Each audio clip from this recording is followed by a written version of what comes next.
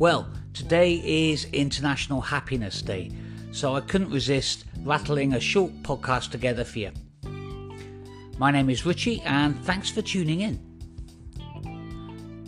Happiness is a state, an internal state, which I reckon we all want to feel every day in our lives.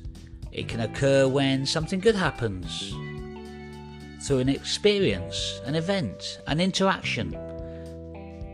It creates an emotion within us, a good emotion, a powerful one, maybe even an internal glow. It can stimulate a bodily response such as a smile. It can shape our mood, behaviour and response thereafter. But how we express this can be shaped very much by our culture. In some cultures, emotions are open and forthcoming, expressed freely. In other cultures, they can be more reserved. The simple action of a smile is a fine example. Here in the UK, the sight of a smile is common, accepted and welcomed. Whereas, for example, in Japanese culture, identifying happiness is more likely to be read through the eyes of someone.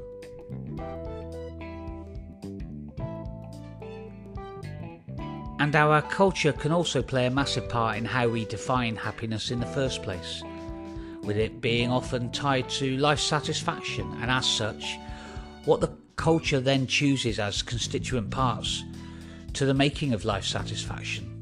In many societies, for example, the focus on material items, achievement, status, size of home, wealth, are all seen by many as ingredients in the marriage of success and happiness. But let's just press the pause button for a moment.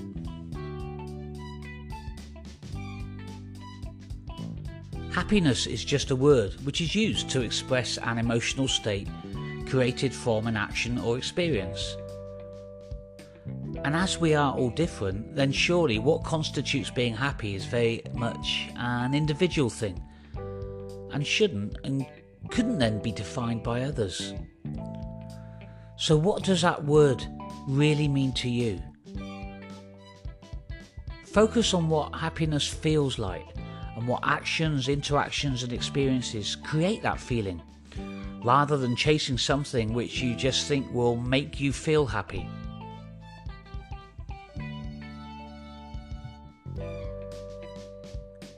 Our approach to life then can therefore be key to how we view life and what makes us happy. We can spend our lives searching for happiness, but with a mindset of something we acquire providing us with that happy feeling. And guess what? The buzz from that fix of a new car, promotion or bigger house soon dies down. Or maybe it's more about how we should approach life as a whole and what we see in our actions and experiences in what we do. If we can identify enjoyment in what we do, then this will bring pleasure, joy and a longer sense of contentment.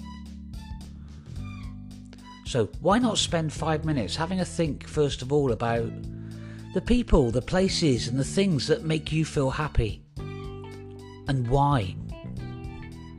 It may surprise you, and it may include some of the simpler things in life which are around us all of the time. It's a great starting point.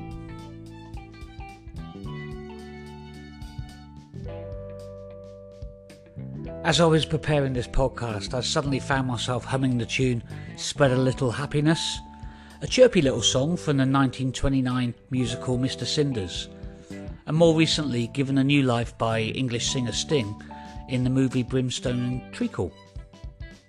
It's well worth having a look at and a read of the lyrics, because they actually provide some great tips, such as it says, even when the darkest clouds are in the sky, you mustn't sigh and you mustn't cry. Spread a little happiness as you go by. Keep out the gloom, let in the sun. That's my advice for everyone. It's only once we pass this way, so day by day. So taking that into account, it's about our personal view on life, isn't it? Our attitude, our optimism.